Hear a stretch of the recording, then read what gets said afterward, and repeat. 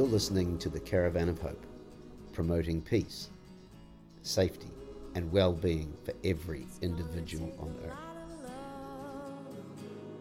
To change the way things are, it's gonna take a lot of love.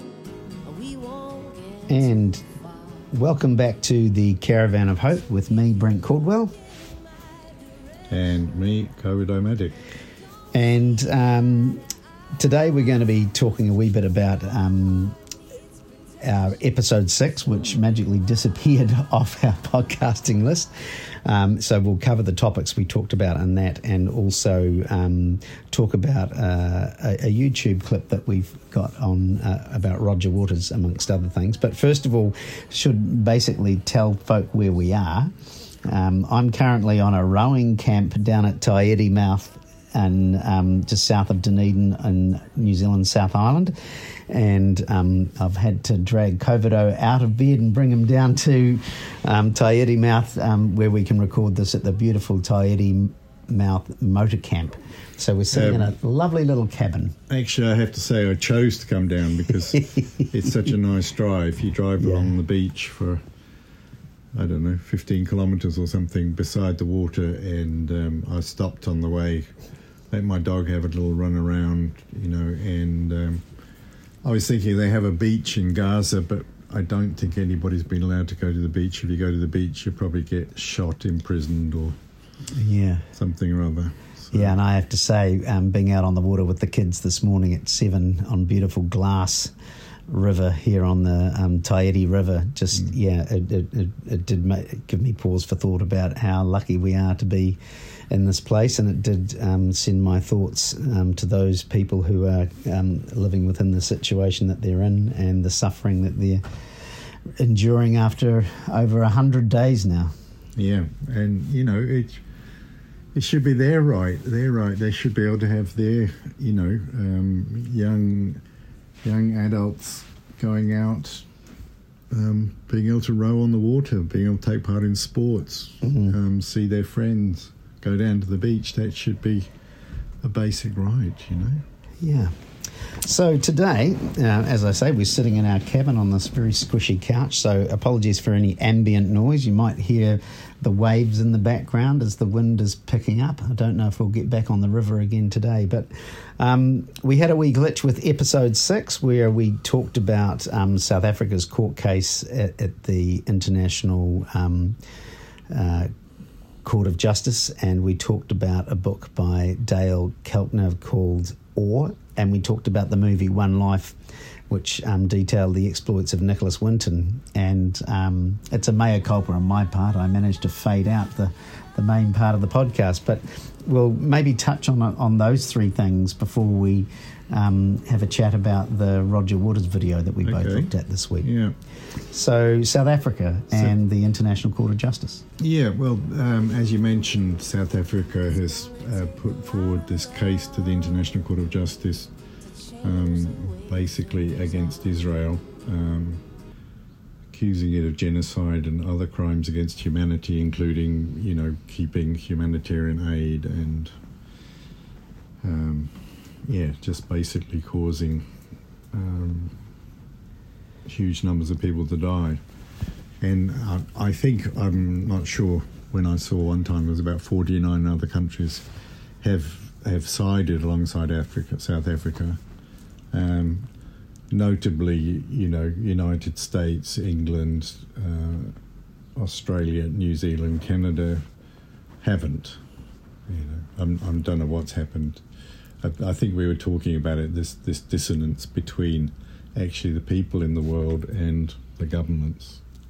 That actually most people would like to see this thing finish, see a ceasefire.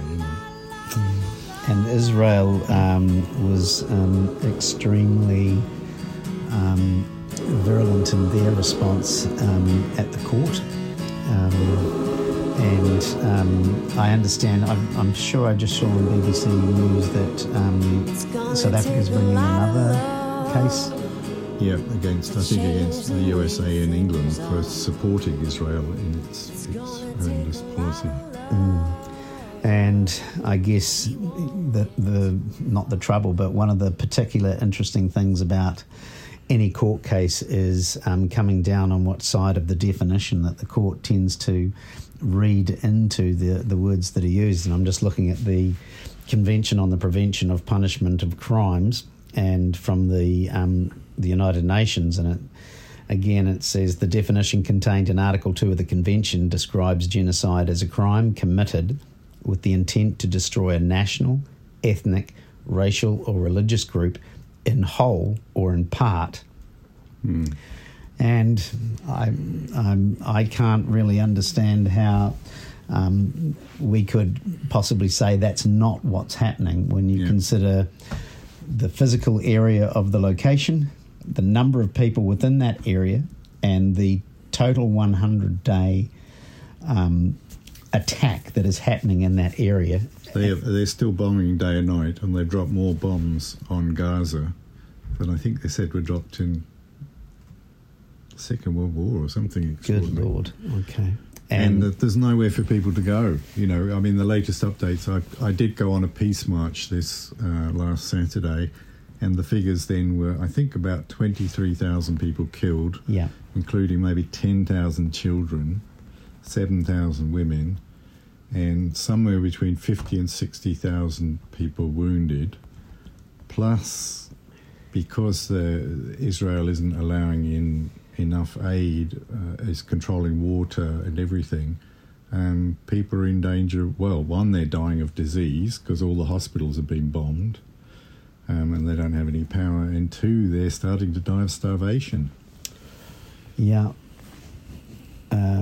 I'm just looking at data here from the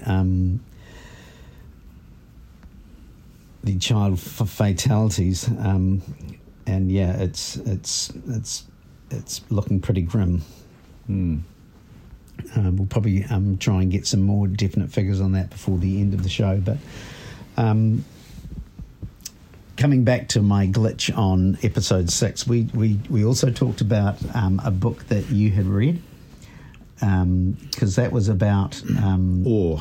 Ore. It's about Ore by a chap called Decker Keltner, and I guess this was something that we were putting in because I know a lot of people, when they get caught up or when they're involved in trying to do something about the situation that's happening in Israel and Gaza, they tend to get very depressed and burnt out.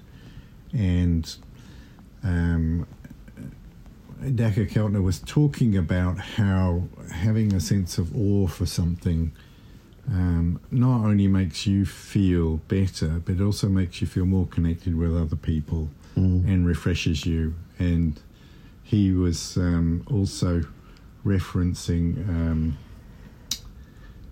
the woman whose name I've completely forgotten now, who wrote about the books The Silent Spring in the 1960s, and she was saying that, you know, if we're fighting for justice, one of the ways of renewing our energy is going into nature, actually. Yeah, that was the book by Rachel Carson. Yeah. Yeah. Okay, just while you were doing that, I did a very quick check on the latest death toll in Gaza, and as of yesterday, there were 24,285 people killed, 62,000 people wounded. And I guess when you put those two figures together, you get around the 86,000 people's lives affected. And that's out of 2.3 million people who live there. Yeah, and the death toll from the Hamas attack in Israel on October the 7th is standing at 1,139. And again, you know, we shake our head and say, you know, that the disproportionate response is probably what's fueling a lot of those actions in the International Court of Justice. Yeah. And just seeing, you know, if they were actually attacking, you know, if the Israeli forces were attacking and killing Hamas fighters, perhaps there wouldn't be the outrage, but, you know, when it's mainly children and women that are being killed, it's appalling. Something's gone wrong. Something's gone very wrong. And I know that we talked about that in our, I think it was one of our first episodes, we talked about that idea of the lovely language that's used to describe the collateral damage. Yeah. When you look at a news story here in New Zealand, and if I take say some of the fatalities over the Christmas period, and the sombre way in which they're reported, if you think there was there's been drownings, or there's been quad bike accidents where children have passed away. The media have been very empathetic and sympathetic, and the reportage over that. Yeah, we're talking 25,000 lives lost. Yeah, 10,000 children. Yeah.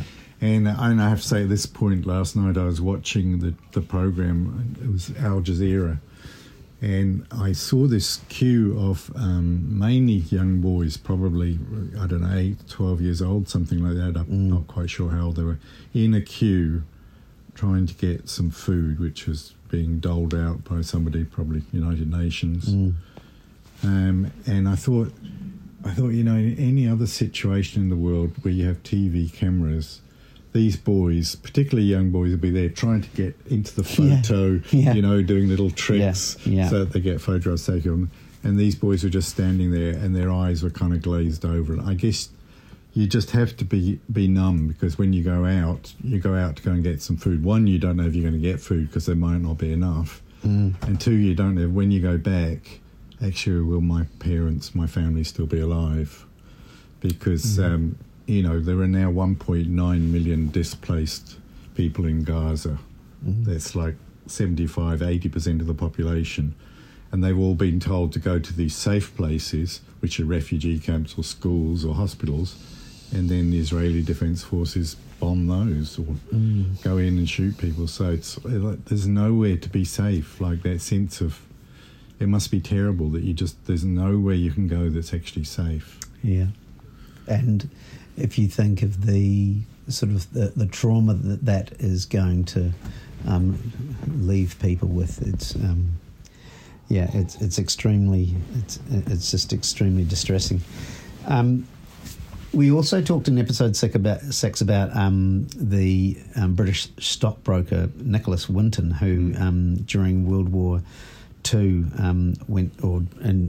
the lead up to World War II went to Czechoslovakia and assisted greatly in the saving of children's lives. And I think we dwelt on that because we wanted to demonstrate the fact that all through human history there are these tales of people doing what humans do best, caring and looking after one another. And you've seen the film? I've seen the film too, yeah. And I went with my wife last weekend. You want to talk about your reflections on that? Yeah, I thought it was a wonderful film because here he was kind of a stockbroker just going over to help initially with refugees, because at that time Germany, I think, had just invaded Czechoslovakia, taken the Sudetenland, they called it. Yes. And so there were refugees, and that was a kind of, still life was fairly normal, but then suddenly they came, I think they were coming towards Prague. I presume it was in Prague, wasn't it? Yeah, it was Prague. And then Nicholas Winton, who's a stockbroker, was kind of wandering around, and he saw all these children, in really dire situations, refugee children, and said, we have to try and get them out. And so he was working with the organisations there, but he also had his mother, who curiously enough was a second-generation Jewish refugee living in England. So she'd always encouraged him to, I can't remember the phrase she said, to look after other people, care for other people, I think. And at one point, the people were saying, and so he got her to go to the British Embassy, the immigration department, and said, we've got these children, and then the immigration department said, well, you need to have a report, a photograph, you need to have people who are willing to take them, and they have to put forward £50 money, which was probably about a year's wages for the average person in those days. Yeah. And, all the staff said, well, this is impossible. And he said, well, somebody's got to do it. Yeah. And there was this interesting point where he suddenly said, it's actually ordinary people. We're ordinary people, and ordinary people can do things if they band together. Mm. And they did, amazingly. They got, 800 people who were willing to be foster parents, the £50, they got the medical reports, they got the photos. And if I remember correctly, I think £50 back in 1938, 39 is the equivalent of $3,500 now. I think it would be worth actually a lot more than that, but I'm not sure what the average wage was then. But if you consider, that it was sort of the tail end of the Depression, to find numbers of people who would be prepared to undertake that. Mm. And I guess the ringing similarities with our current period is, there are countries who are closing their borders and saying no more refugees, we're not having any. Mm. And, I think in an early episode we talked about Angela Merkel's leadership in opening the borders of Germany to take Syrian refugees. Yeah. By the same token, you've got presidential candidates or presidential nominee seekers such as Mr. Trump saying they're going to absolutely close the borders in Mexico. Yeah. Did you have any thoughts about the film? Yeah, I thought it was lovely. I was familiar with the story, having seen it on YouTube from the actual episode of That's Life with Esther Ranson, and but it was lovely to see how the makers of the program weren't just satisfied with linking him up with someone that he had previously, put him in connection with, but they called him back. And then they talked about and got all those people in the studio to stand up. That is an amazing moment.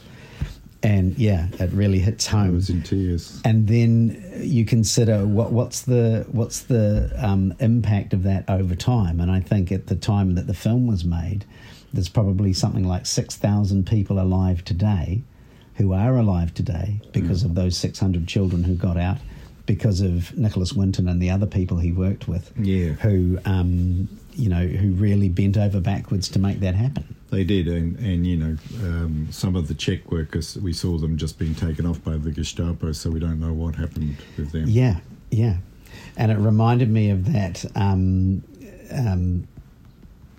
that saying about the only thing necessary for the triumph of evil is for good people to do nothing, which is attributed to, it was falsely attributed to Edmund Burke, but it's a lovely expression because, even here in New Zealand, standing by and maybe turning off the news or changing channel and not going on a peace march or not taking some action not could be... Not petitioning your MPs. Yeah. Because they actually still...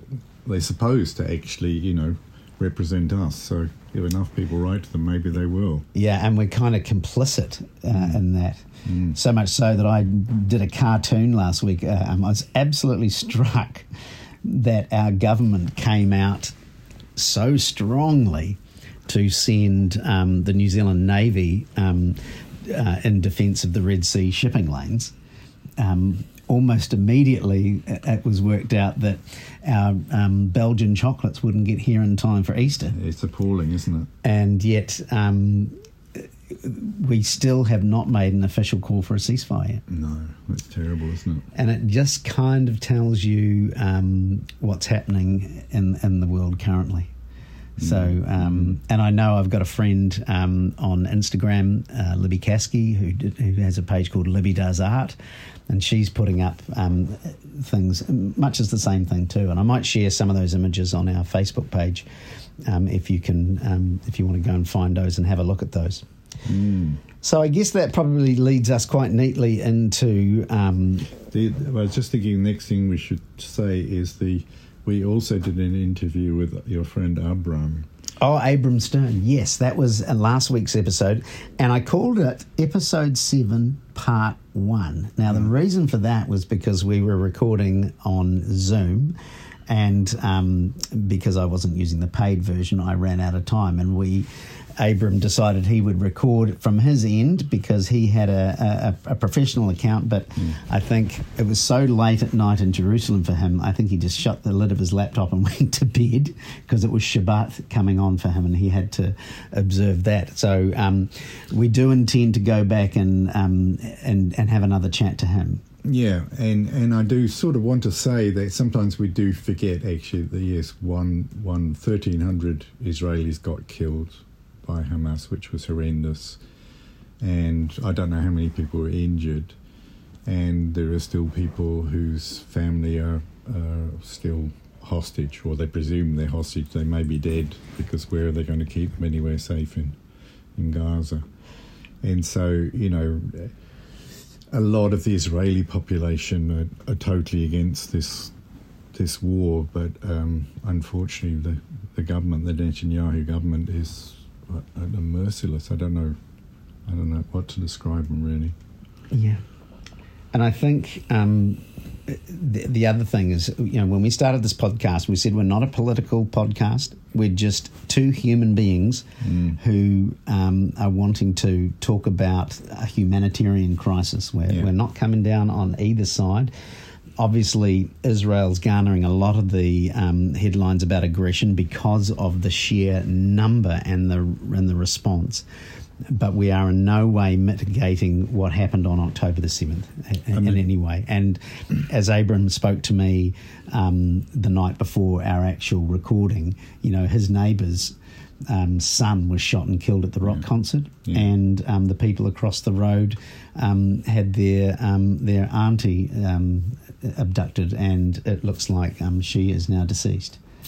So there's people hurting on both sides of this conflict. I mean, that is an absolute fact. Yeah. So we hope to go back to Abram and follow up on, because he was about to comment about the BBC's coverage and reporting what they see. Yeah. And I thought that was a good point. So Roger Waters was on Turkish television. I'm not sure why he was on Turkish television, but anyhow, he was on it. And yes, this interview really struck me for a couple of reasons. But the main thing to start off was he told a story about his father. Or, well, maybe what we should say is, I don't know if we should say the bit about how he got involved with the Palestine-Israel question. Okay, and for those of you who may be unfamiliar with the name, Roger Waters is a former member of the seminal band Pink Floyd, Dark Side of the Moon, The Wall, and he was interviewed by Turkish television about his support and his speaking out on the situation for Palestinians in Palestine, and he talked about how all that came about. And if I'm right, he had a 4-day window in his tour itinerary back in 2006, and he Might was have been 3, but I'm not sure. He was scheduled to do a concert in Israel, and then a lot of people from North Africa started emailing him and saying, "Well, you know, come on, that would be seen to be supporting a regime that is." Not treating the Palestinian people particularly fairly. So he relocated to a farm where Israeli, Palestinian, Arab and Jewish and Christian and Druze people all lived in a community together growing chickpeas. Yeah. And he got 60,000 people at that concert, probably the largest concert Israel had ever seen at that time. And then... But he did talk about how people were shouting and calling out his name, but as soon as he said that it was the responsibility of everyone to work for peace, you know, with their neighbours, the atmosphere in the stadium changed, and he said people's faces just really dropped. And then I think the next year he went back and actually visited Palestine. Yes, and he was so shocked by the way he was treated. He said, "I had a British passport.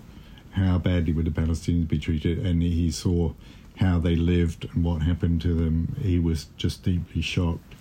So he's kind of been supporting them ever since.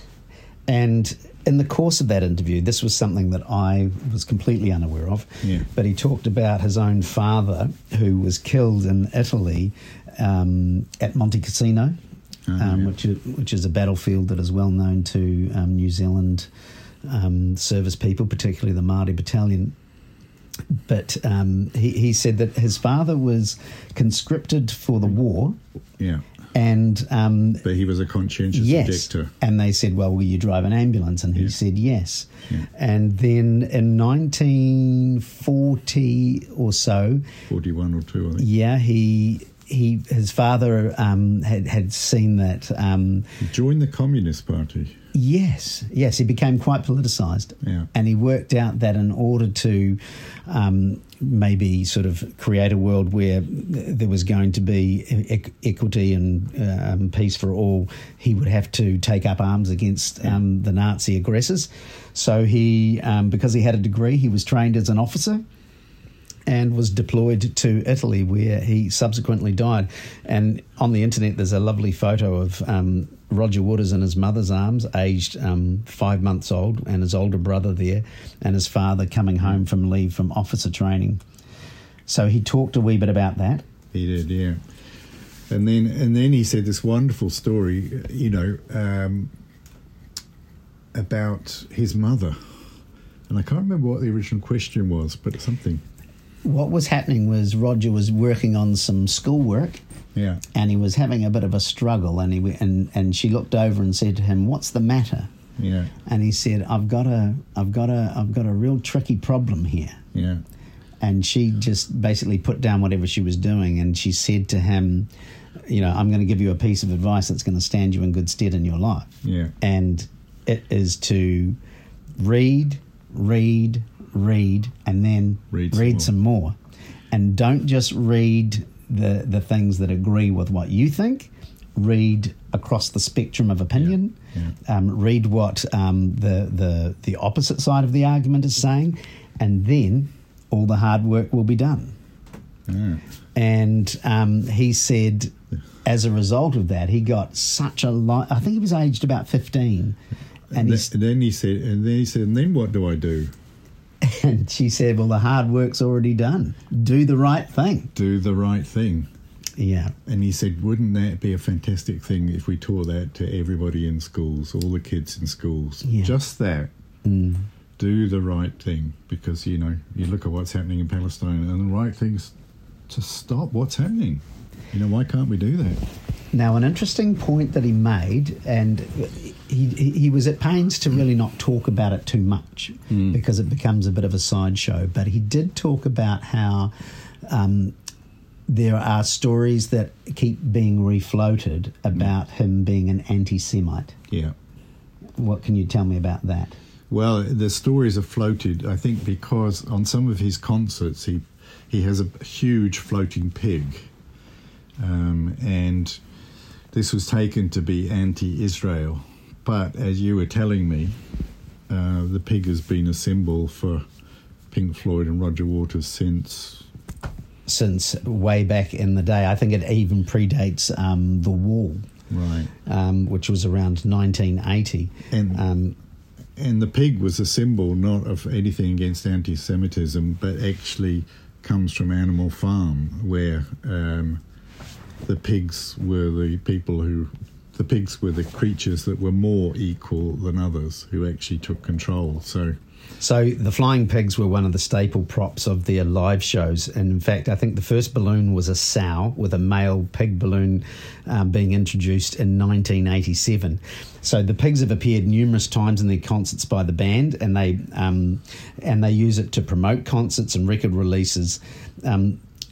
And Roger Waters actually has the rights for that, which were passed to him when he split from the rest of the group. And of course, the pig featured on the cover of their 1977 album, Animals. So it was already there way before he got interested. Way there. And also, people say, well, it's anti-Semitic, but if you're pro-Palestinian, Muslims also have the same feelings about pigs and eating pigs. So, that doesn't even make sense. And very often what he does is he puts symbols up there. So I think at one time he was criticised because there was the Star of David there. Mm. But I think what he does is puts up symbols that symbolise the authoritarian governments, people who are misusing power. So when, for instance, they were in Argentina, they put up something that showed the 30,000 people who disappeared under the Argentinian government. Yeah. And probably when it was I don't know if this was in Israel, he may have had the Star of David showing something, which is the flag also of Israel. In at Summerfest in 2006, the pig had the message printed on it, "Impeach Bush." Right. You know, so yes, it is used as a kind of a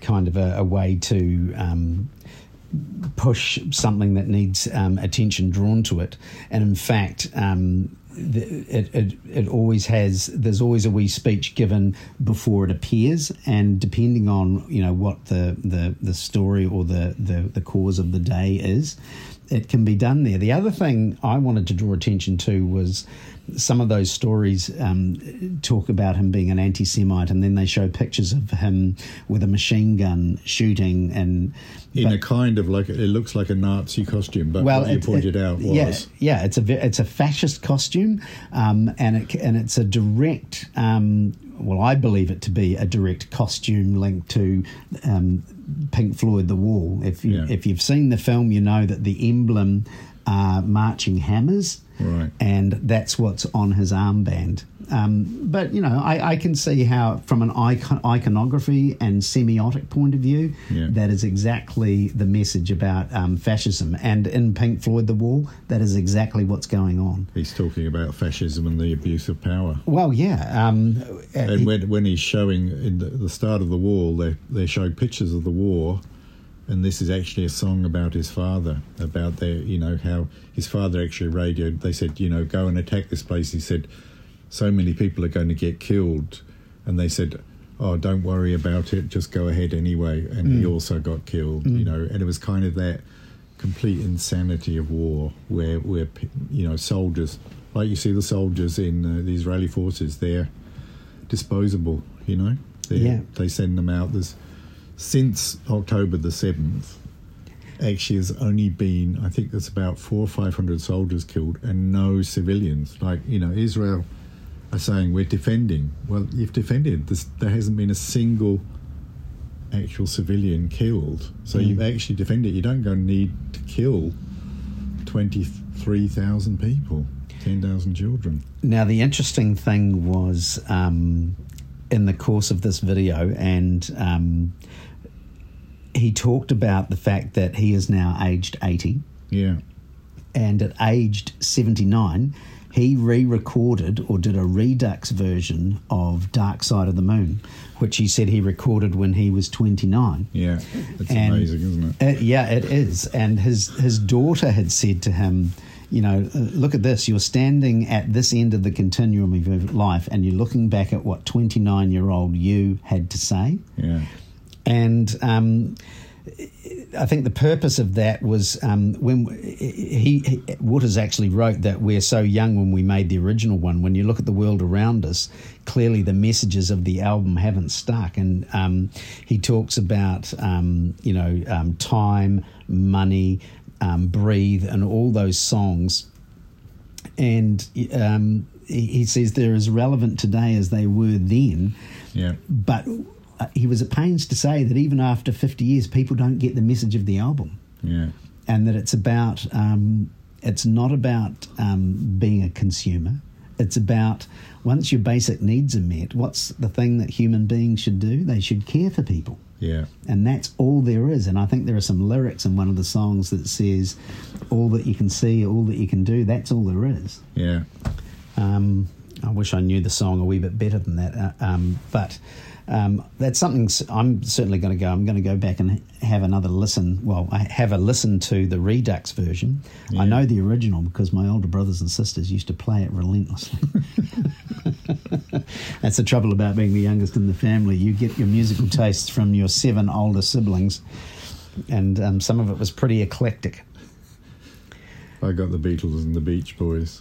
Yeah, well, I was told that my first words were John, Paul, George and Ringo because my sister Elizabeth was a mad Beatles fan. She was a teenager at that time.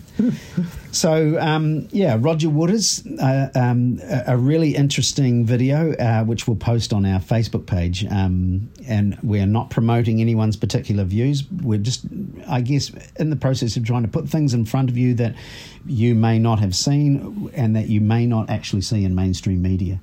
Speaking of which, that was a point that he made, wasn't it? That today's media is an echo chamber for the holders of power. Yeah, because I think you see, the other day I met somebody who actually comes from Egypt, and she said, well, the Egyptian president is in favour of Zionism, which seemed amazing to me. But she said 95% of the Egyptians aren't. And, it's like, if you talk to people anywhere in the world, like in England or here, they're all totally against what's happening. It needs to stop. And if you look at... the politicians do nothing, and it's like, well, what is it? What actually motivates them? Is it power? Is it greed? Is it fear? Is it all of those things?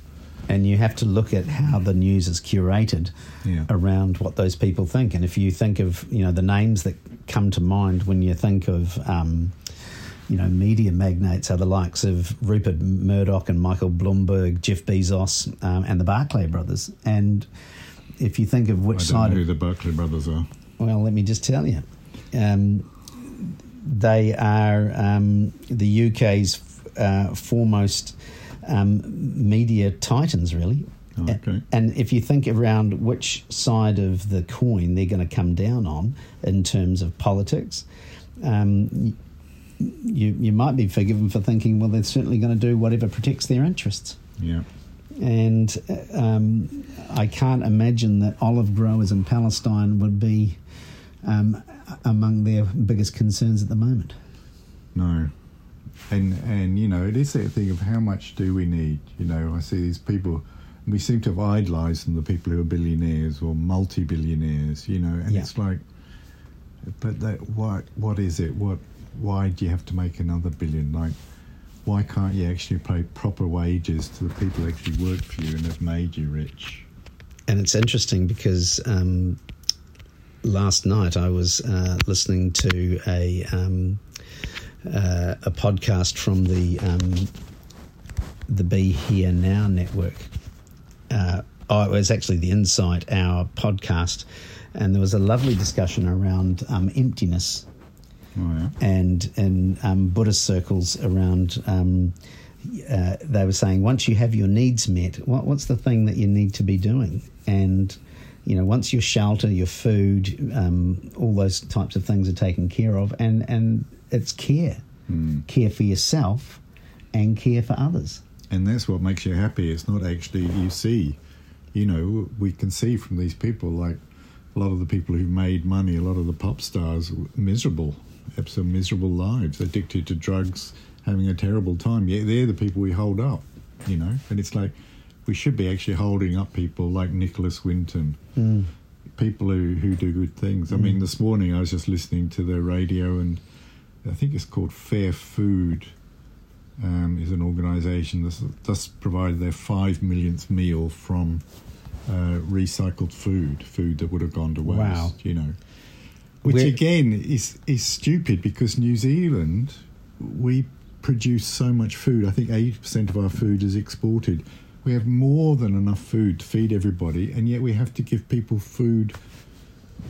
But at the same time, what I wanted to say is there are people doing good things who are caring all over the world, Yeah. And I think the thing is that something that always occurs to me is when you hold someone up as a paragon of humanity, someone says, oh, but they were, that there's always some but that they try to get in. And I think we have to recognise that a lot of these people who do great things aren't perfect human beings. No, in fact, don't. there is no perfect human being. No, there.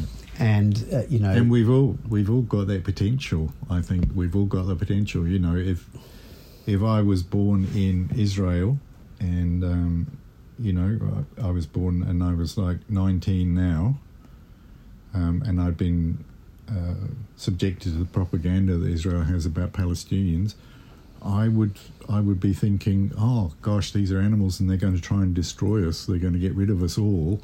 I have to go and kill them, and whatever I did would be okay. And I can't say that I would be different, if I was one of those, if I was there.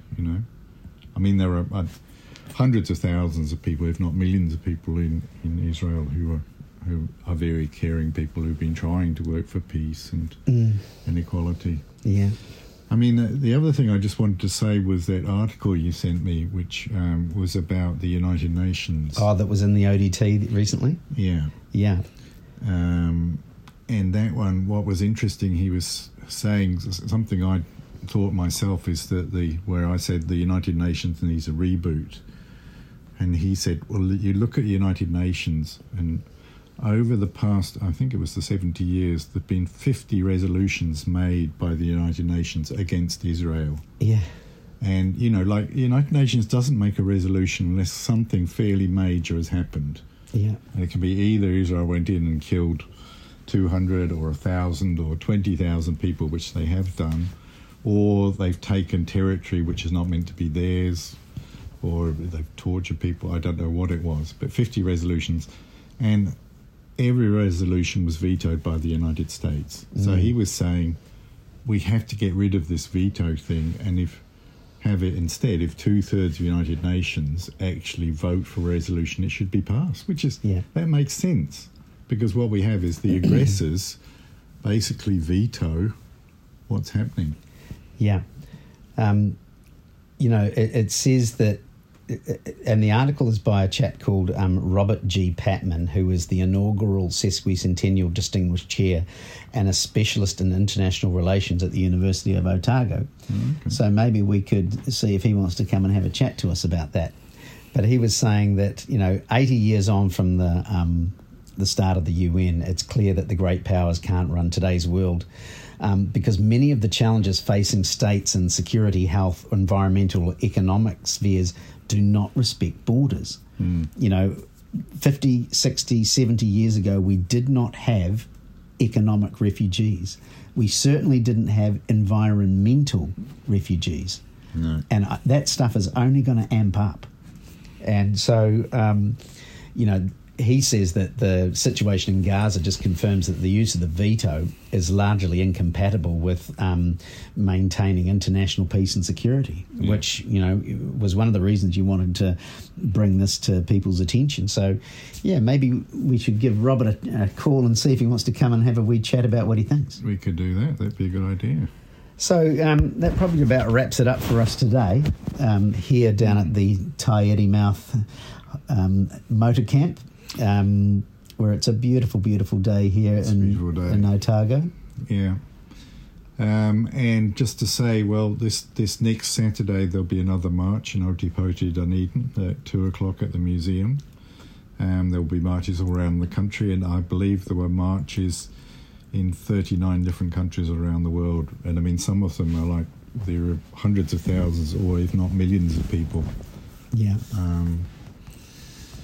And to keep on talking about Gaza. I noticed myself I've kind of done less talking about it. It's sort of fading into the background. Oh no. And, to do things, to petition your MPs, to petition other people. It's still continuing, unfortunately. So we've still got to take action. I'm just looking at Al Jazeera saying that, it's hundreds of thousands of people worldwide getting out off their couches and just marching in the streets of their cities. Malaysia, South Africa, United Kingdom, Indonesia, Thailand, Japan, Italy, Greece, Pakistan. Come on, Aotearoa, New Zealand. Let's get out there and show our support for our fellow human beings.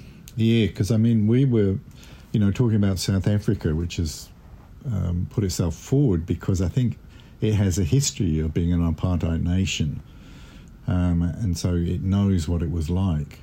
And, New Zealand was instrumental in actually ending apartheid in South Africa because of its it's resistance. No, what's the word? It's opposition to sporting ties. Opposition to the Springboks tour. Yeah. I mean, that, I think Desmond Tutu said that was one of the major things that turned the tide. And the other thing was, New Zealand came late to that game. We often forget that. The Commonwealth Games and the John Walker's 1500 metre win at the Commonwealth Games in Christchurch, or in the Munich Games. A lot of African athletes weren't there because of New Zealand's stance. It's not like we've got a perfect record of standing up for things. But I guess the lesson that history has taught us is it's never too late to stand up, and it's never too... Even the smallest of actions can make a difference. Yeah. Even podcasts. Yeah, that's right. Let's hope so. Okay, well, thanks for listening, and you can find us on Facebook. We have a website, which we're doing our best to make a wee bit easier for you to access. But from me, Brent Caldwell, may you be well, may you be happy, may you live with ease. And may you live in peace. May we all live in peace. You've been listening to the Caravan of Hope, promoting peace, safety, and well-being for every human being on earth. I hope you show up soon, 'cause my head needs relating, not solitude.